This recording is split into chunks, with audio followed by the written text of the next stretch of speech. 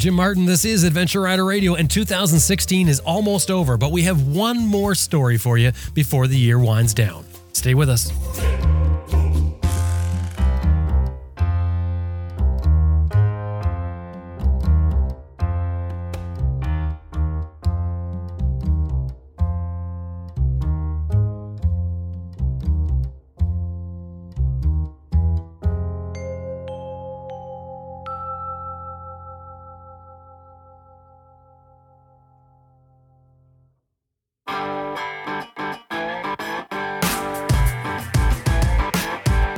Hi, I'm Sam Manicum. Nick Sanders. Dustin Vince. Jason Spafford. Lisa Morris. David Peterson. Rachel. Ed March. Glenn Higstead. Dr. Gregory W. Fraser. Dave Barr. Michelle Lamphere. Tiffany Coates. Herbert Schwartz. Brett Cox. Zoe Cano. Nathan Millward. Graham Hoskins. Joe Russ. Jeremy Craker. Simon Thomas. Lisa Thomas. Simon Pavey. Grant Johnson. Robert Wick. Sid Simon. Elizabeth Martin. This is Bernard Smith. You are listening to Adventure Rider Radio.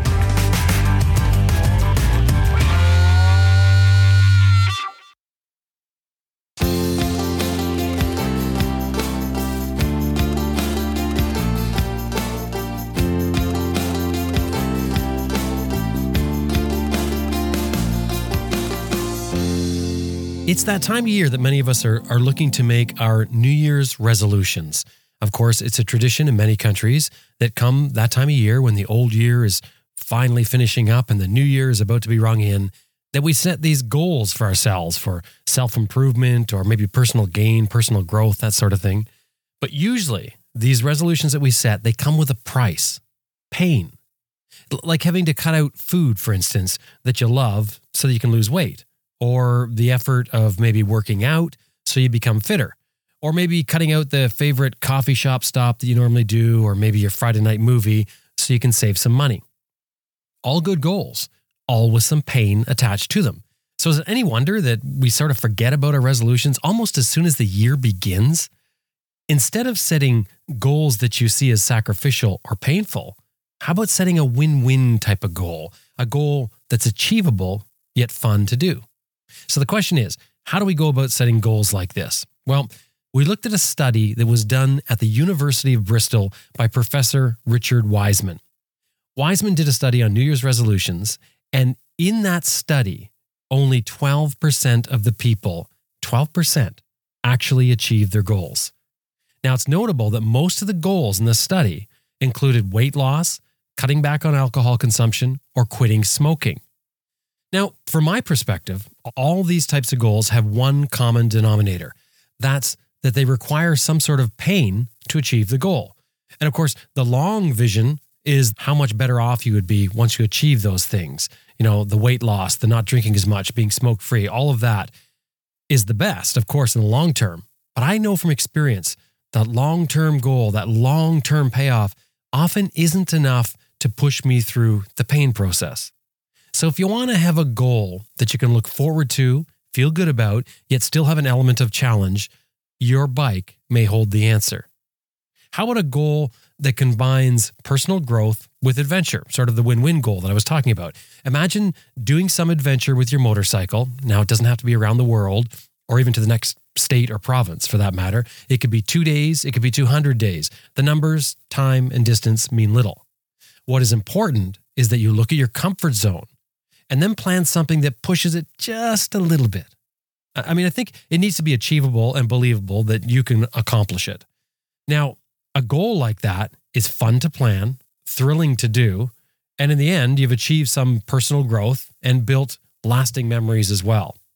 So this year, why not make a fun New Year's resolution? Make a goal to take a trip that you always wanted to do, or do whatever it takes to make sure that you've got a worthy goal. And then make sure you realize that goal. Like really make a plan, share it with friends, focus on the rewards, the actual trip itself, and then just get going on it. How about a resolution to do at least one trip, one adventure, one outing that stretches your personal comfort zone, yet rewards you with experience, a melding sort of personal growth and motorcycle adventure. We've heard some inspiring stories over this past year on Adventure Rider Radio. Riders who just decided to travel for, whatever reason. And in any way they could do it, any way they could afford or find to do it, they just did it. And not one person that we interviewed came back and said they didn't get anything out of it. And in this episode, we have a story to share with you that isn't exactly a New Year's resolution per se, but it's a goal that Derek Mansfield set for himself to travel to Mongolia because, well, that's what adventure riders do.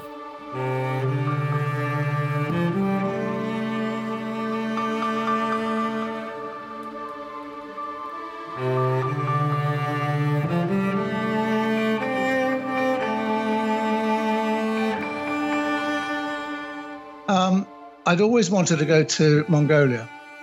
Previously, I went out to the kind of Iran-Iraq border and stuff like that. But I knew that real motorcycle adventurers went to Mongolia. So I thought, that's it. I, too, have to go to Mongolia. So, I bought the Moto Guzzi Stelvio especially for this journey.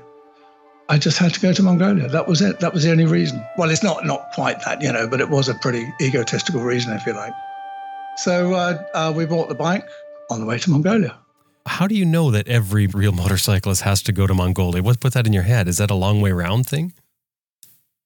Kind of. I think probably so, yes. Because it's remote, right? I mean, or somehow it's undeveloped, it's sort of pure. Is that the idea? No, it's just that's where everyone else went to. So I thought I should go there too.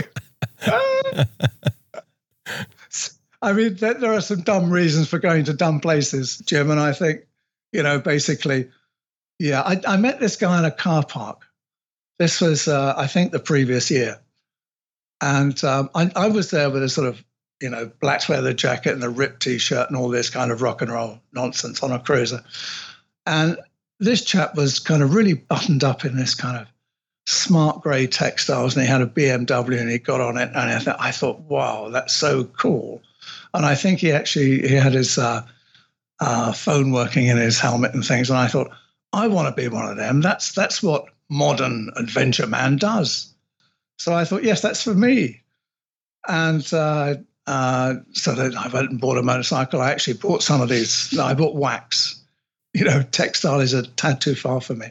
So it was a wax jacket. And then I knew that with a wax jacket and a big sit up and beg motorcycle that I was a motorcycle adventurer. And where to go? Well, it had to be Mongolia. It was just, everybody knows that, surely.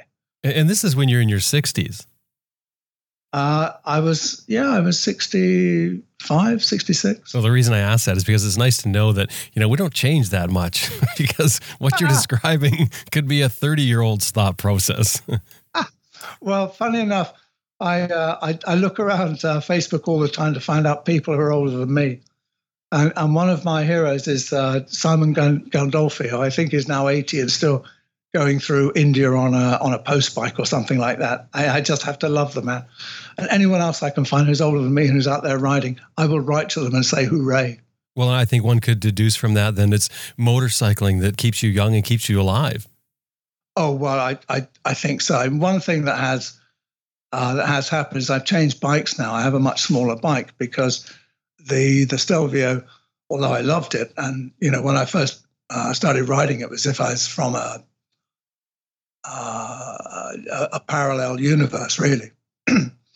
But I keep dropping it, and I must have dropped it now in about 19 countries. And it's okay when you drop it. I haven't been hurt, or not too badly. I'll tell you some more about that at the moment. But I have to wait for people to pick it up because it's too heavy for me. So eventually, this year, I bought still a Moto Guzzi. I bought a V7 Cafe, which I've now converted into a potential round-the-world bike.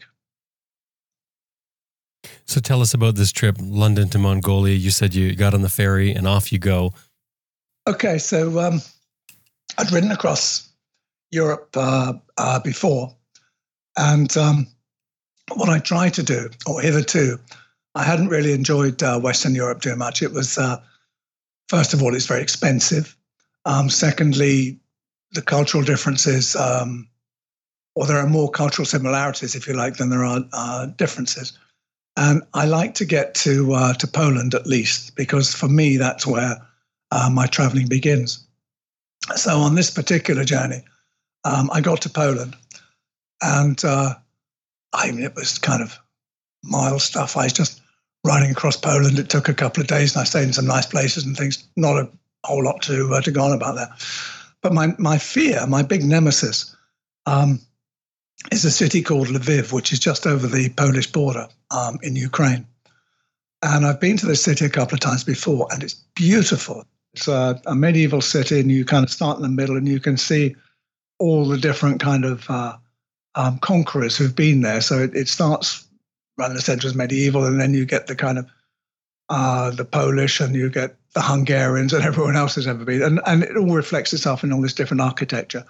The main thing is at the center of the city with this beautiful opera house. The center of the city is covered in cobbles.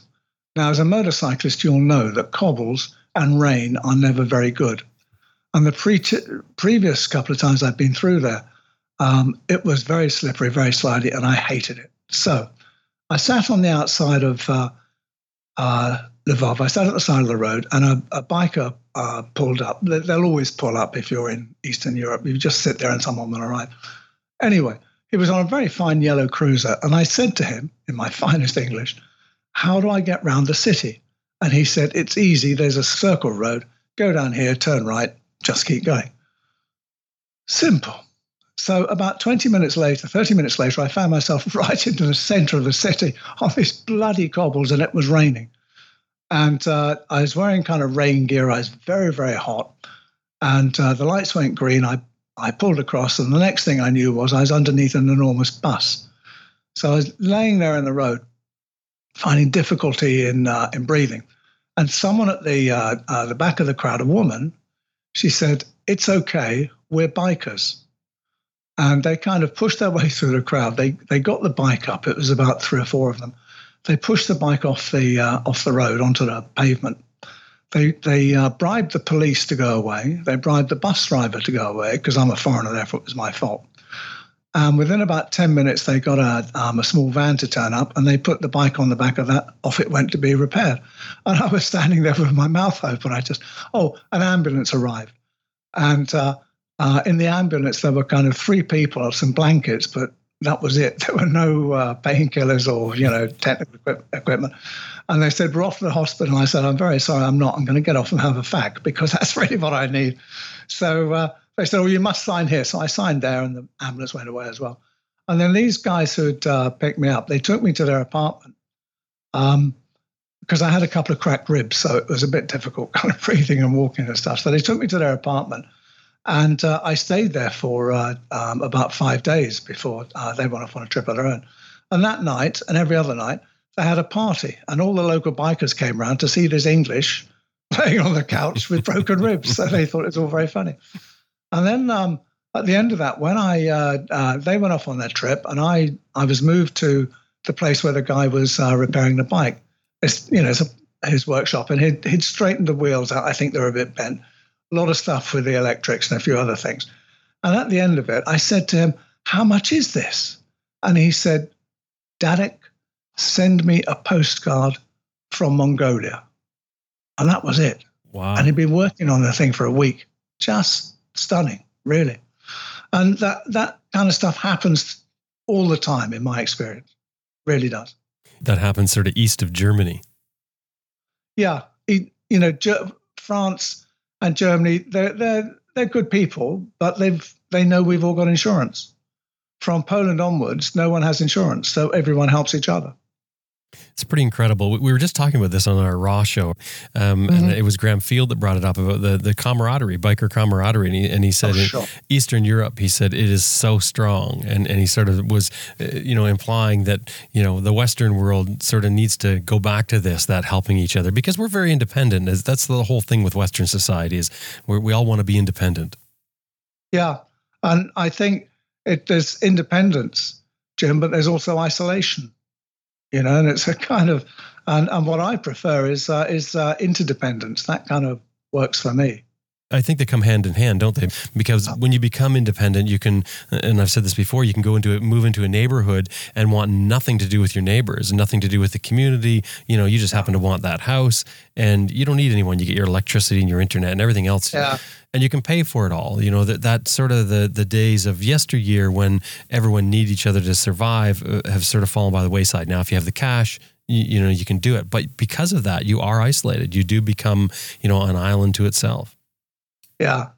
Well, one of the things I learned in my 12-step program is it used to be so hard for me, but these days I can go anywhere and I can put my hand out and smile and say, hello, my name's Derek. That used to be so hard, so hard. And what I discovered was that it's hard for everyone else too. So if you put your hand out, smile and say, hello, my name is, people, wow, they relax so quickly, even in foreign languages. So after you sat in the apartment for a while and met everyone and you're back on your bike? Yeah, then I'm off to Kiev, where I've got my kind of office and stuff like that. And I hung there for about 5 days, still getting, more repaired. There's nothing you can do, as you probably know, for broken ribs. You just have to wait for them to get together. And then I went off across the border into Russia. And actually, I met some amazing people there.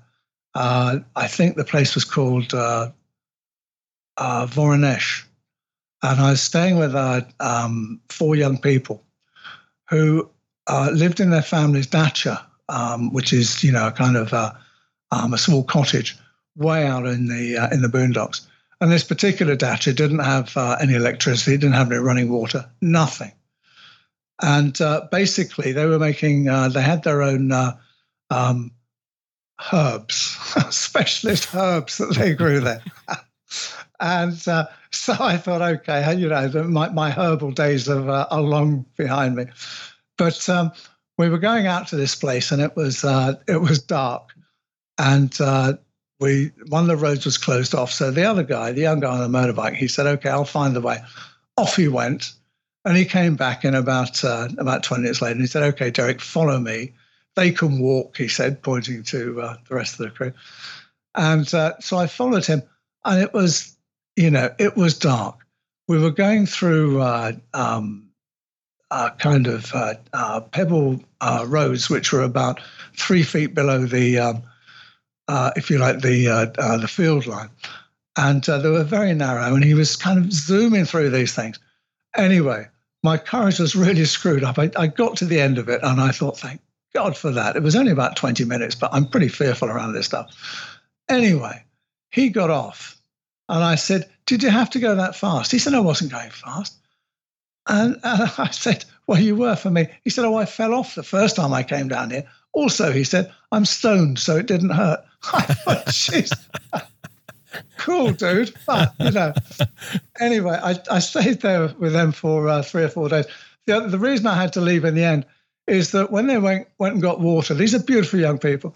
They went off to the lake with all their kind of water carrying stuff.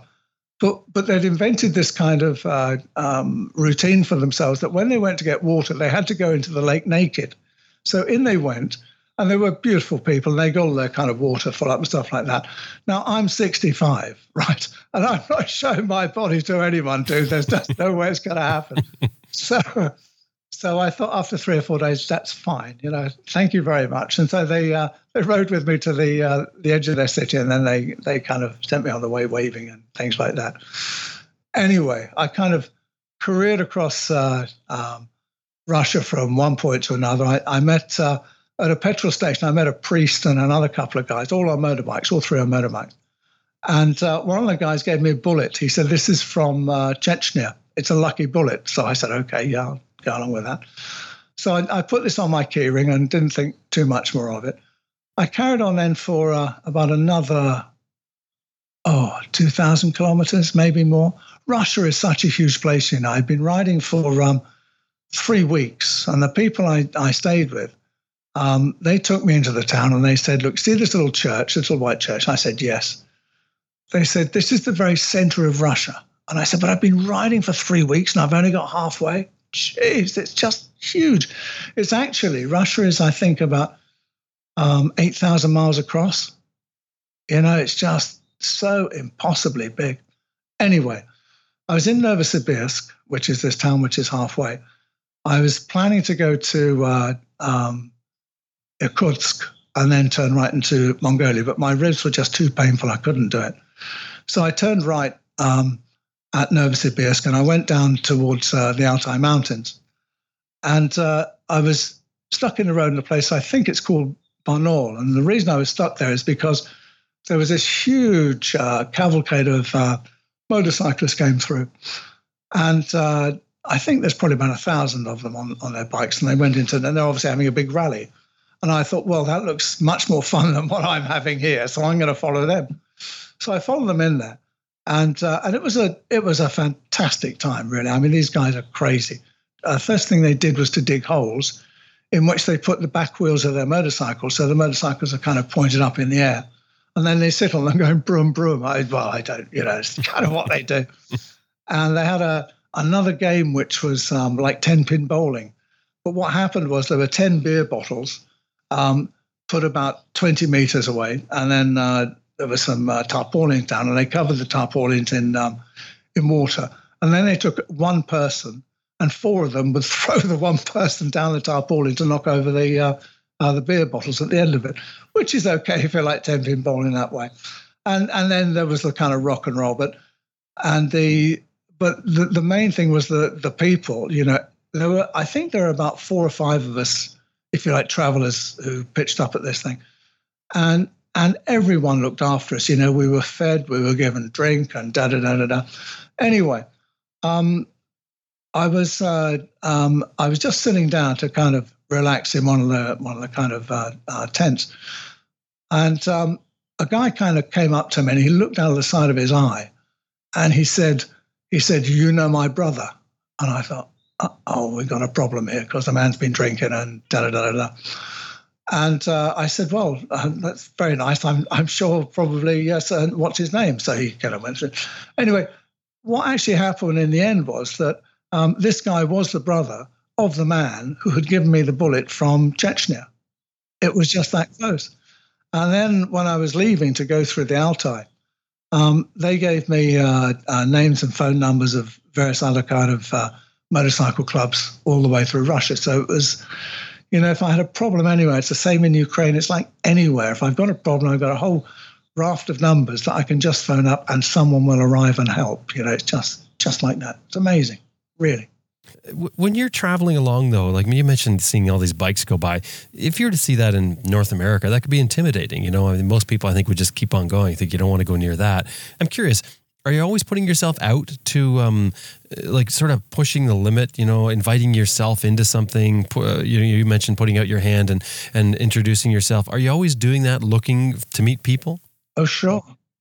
Sure. And so the rest of the question is, does it work? I mean, are there times where you sort of get slapped in the face? Never, ever, ever. I guess why I'm asking is because I'm wondering, why it's something we're so afraid of when we go somewhere. We're all like that. We tend to not want to get involved. We tend to not want to put ourselves out, feel uncomfortable, I guess is what it is, especially when it comes to strangers. I think actually, Jim, when people meet me or see me, I'm not very big. I'm 5'7", I think. I've got silver hair. I have a kind of a short beard. Generally speaking, I'm wearing a brown leather jacket, a pair of jeans, and some English brogue boots, and I look non-threatening. So when I put out my hand and smile, people react that way backwards. But what I don't ever do, Jim, I don't go near places with alcohol. I don't go near bars and stuff like that because I know where trouble begins. If you're in a bar, it just needs someone who's thinking, who gets a bit jealous and da da da da da. They've had a few drinks and they think, well, look at him. I'll have a go at him. And I've just seen it happen. It doesn't have to be abroad. It happens, in your own country as well. So I just leave places with alcohol a long, long, long way behind. So when you're saying you just stopped at this, you met all these people, they're having some sort of get together with the bikes. Is there not a bunch of drinking going on there? Yeah. But I'm in bed before it gets heavy. Oh, I see. Plus also, I'm a kind of, I'm everyone's granddad all of a sudden. Mm. They're all kind of looking after me. Don't forget that in Russia and places like that, the people die a lot earlier. To see someone who's over 60 on a motorcycle is a bit of a miracle, really. So you got to know when to sort of push your way in or when to, be bold, and then also know when to leave. Sure. I don't think it's so much being bold. What I think it is if my reason for traveling is meeting people, if I'm going to meet people, it means I have to do it somehow. And the easiest way to do that is to put my hand out and smile and say hello. So the word, rather than say be bold, it would be open and friendly. That's exactly it. Well put. That's exactly it. Yep. So you carried on? Yep. So I went through the Altai Mountains. Off I went to Mongolia, which was a couple of 100 kilometers up the road.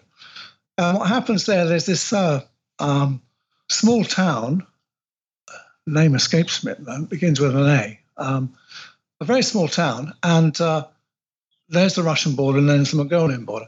I got there on whatever day it was, but it happened to be a public holiday, so the border was closed. So I had to sleep on the floor in a cafe. Got across the border, that was all right. And then there's kind of 20 kilometers of tarmac, which is fine. And then you get to these the final kind of Russian fence, and they open up the fence, and these huge iron gates are going creak, creak, creak, creak, creak. It opens up, and there is in front of you nothing. On Google Maps, there's a motorway. In front of you, there is nothing. And I just kind of thought, we got the bike started, and off we went. And it was kind of, it was just shingled, the motorcyclist's worst nightmare. So I'm plodding along on this shingle. And I'm looking down at the step and thinking, well, that looks a lot safer than this does. But I just didn't have the courage to do it, because if I was going to go down on the step, it meant I could never get back up to this kind of shingle road thing because it was so steep. So I just hung in there. I did about 200 kilometers, I guess. And I hadn't seen a soul. I'd seen a couple of yaks, but I hadn't seen a person anywhere. I'd seen a couple of yurts out in the distance. Anyway, 200 kilometers. And sitting on the side of the road was this motorcycle, and this young guy sitting on top of it with a huge smile. So I pulled up and I smiled at him, and I said, "Can I get coffee around here somewhere?" That's the sort of thing you'd ask. So he looked at me, carried on smiling, and then he said, "Follow me." So off we went across the steppe at a speed I didn't really want to go at for about 30 kilometers. And we turned up at his family's yurt. Huge, great place. And they welcomed me, and I was to stay there the night, which was very nice. They turfed one of the brothers out of the bed in the yurt, so I actually slept in the yurt. And it was quite interesting because they have a concrete part made out of concrete blocks, really, which is where they live in the winter months. And there was a fire in there, which was for which they're obviously using the dung from the animals. And on top was the babushka. The mother was creating this exquisite dish called plov. And it was all made in a huge bowl, and it was just kind of rice when I was looking at it. Anyway, so it was then served as a family meal inside the yurt. And the yurt is amazing. It's kind of creamy grey on the outside canvas. And then on the inside, you have all this ornate woodwork, and there are mirrors hanging there and kind of filigreed furniture, all sorts of wonderful stuff, really. Anyway, so we're having the family meal sitting there, and the plov has changed now. It's not rice. It is the classic testicles. Ugh. And they were not nice, I have to tell you. Chewy, I think, pretty tasteless. And I pushed them around the plate for a long time. So, push. It wasn't really, no, I didn't get along with those very much. But I had taken with me from England some Marmite. So we mixed the Marmite with the plov, and everyone was delighted with the new taste. They stole the Marmite, actually. They took it from me before I left. I can't blame them, but there we are. Anyway, next. So I'm curious. Yeah. You sort of glazed over that pretty darn quick. You sit there and you see what they're serving up, and they're serving up this testicle dish, which Yep. I think most people have probably seen in Long Way Round. Yeah. And here you are thinking you're going to have to do the same thing. What's running through your head? Are you just thinking, okay, well, I'll just go ahead and eat them? Well, I was thinking that the guy in A Long Way Round, the producer, can't remember his name at the moment, but I thought he's such a girl because he just kind of chewed it a little bit and then spat it out. I mean, I wasn't going to do that. No way. These people are hosting me with their finest food. Russ Melkin. So yeah, that's right, Russ. Yeah, big girl, Russ. Anyway, I chewed it and ate it, and I can't remember exactly how many I ate, but the last couple were pushed around the plate because I wasn't going to go that far. But with Marmite, it's a much welcome addition, I can tell you. Well, probably many would argue that Marmite is right up there with the testicles. Yeah, I think possibly so. There we are. You're traveling to Mongolia. Where are you going anyway? Well, the funny thing was actually, Jim, at that point, I got up the next morning and I thought to myself, I still got these broken ribs. I was in a lot of pain. And I thought, getting to Mongolia was the objective. That was the goal. I didn't actually want to die here. So I turned around and went back, So my whole Mongolian trip was 200 kilometers or 250 kilometers in and 250 kilometers going back out again. It was enough, frankly. And, I was alone, 66 or whatever I was, this enormous bike that kept falling over. And I just thought, I ain't gonna, I don't really need to prove anymore. I've done enough. I think the cynical observer may say that, well, so you rode 500 kilometers in a country with no roads to speak of just to eat testicles. Well, yes. It seems an odd objective. I must think about that, actually. Well, that's quite an incredible trip, and you returned home after that. Yeah, I came back through Kazakhstan, actually, and in Kazakhstan, it's an amazing place, really, truly amazing country, amazing people too. It's about not as big as Russia, but I think it's about 4,000 miles across. And what they do in Kazakhstan, when they're repairing the roads, they bulldoze one parallel and they close off the tarmac, if you like. And having bulldozed it, they then backfill it with sand and shingle, which ain't great for we motorcyclists. And the other thing there is they have this terrible wind that sweeps all the way across the steppe and caused a lot of dust storms. And I got caught in one of these while I was on this road being repaired. And a 4x4 pulled in front of me. So what I did naturally was to put my brake on in sand. Everyone does that, right? And the next thing I knew, I was laying on my back, looking up at these cars going past, and there were sort of these brown moon faces looking down to see if I was dead, So I kind of smiled a bit. Anyway, a couple of people picked me up and helped me sort out the bike. And they took the luggage, which had been ripped off, to a motel, which was about, I suppose, another 20 kilometers. And I managed to screw up my courage and ride to get there. So I got to the motel and I got the bags back on the bike. I'd cracked my ankle, by the way, but I wasn't aware of it because the adrenaline was still running at this particular point. And the manager came out and he said, I think you should stay here the night after this accident. And I said, well, no. I'm English. I can do this. So I got on the bike and I started up and I rode 50 meters and fell off again. So he came up and said, I think you should stay here the night. So I said, yes, I think I should too. So I lay there that night with my ankle wrapped up in kind of ice cubes and stuff like that. And the next day, a lot of pain and still onto these terrible, terrible roads. But, you ask the guys on the road for a bit of help and you get on and you do it, don't you? That's because you have no choice. You can't get beamed up anymore. So, and that was kind of Kazakhstan, which was fabulous. And then I went back through Russia and went on TV. I was a TV star there for 3.5 minutes. Why? Just because you were traveling by motorcycle? Yeah, absolutely. And I happened to bump into someone who was a TV producer working for the local station. So they said, will you come on? And I said, of course.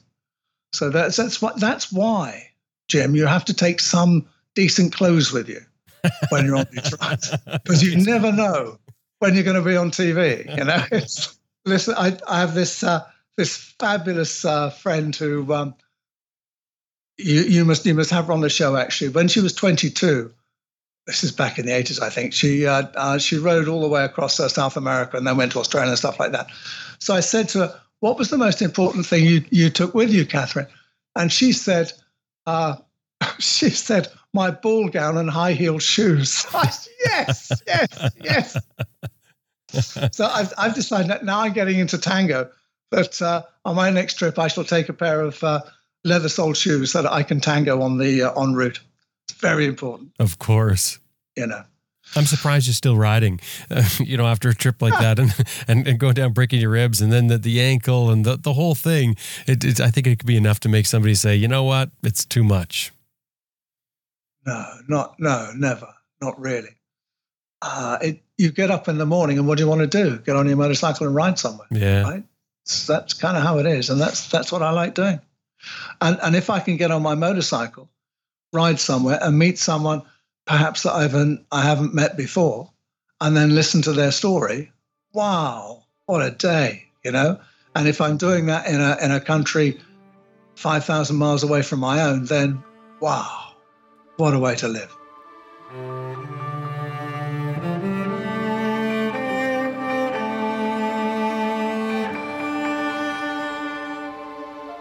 Well, that was Derek Mansfield.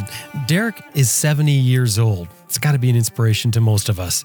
He's also the author of a book called Notes from the Road, Volume 4. You can find out more about Derek by visiting his website, www.derekmansfield.com.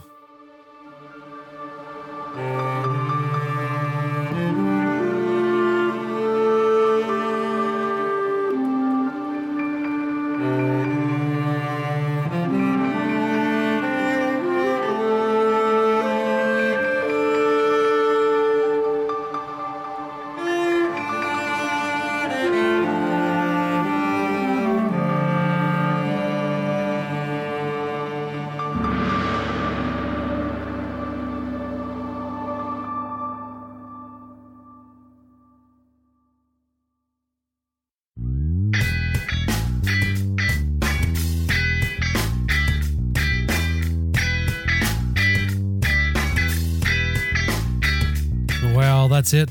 I think we're about to draw it to a close. 2016 on Adventure Rider Radio. Sure happy to have you along for the ride.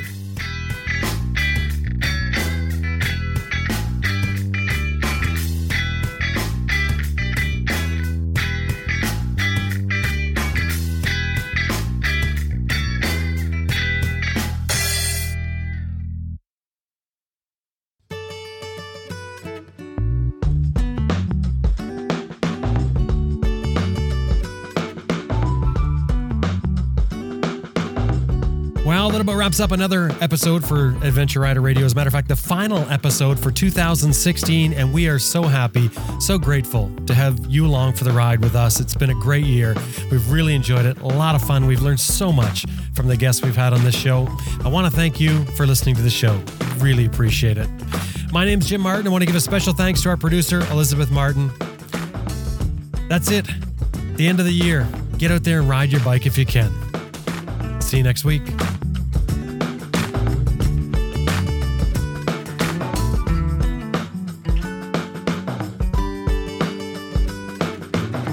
This is Spencer Conway from African Motorcycle Diaries, and you are listening to Adventure Rider Radio.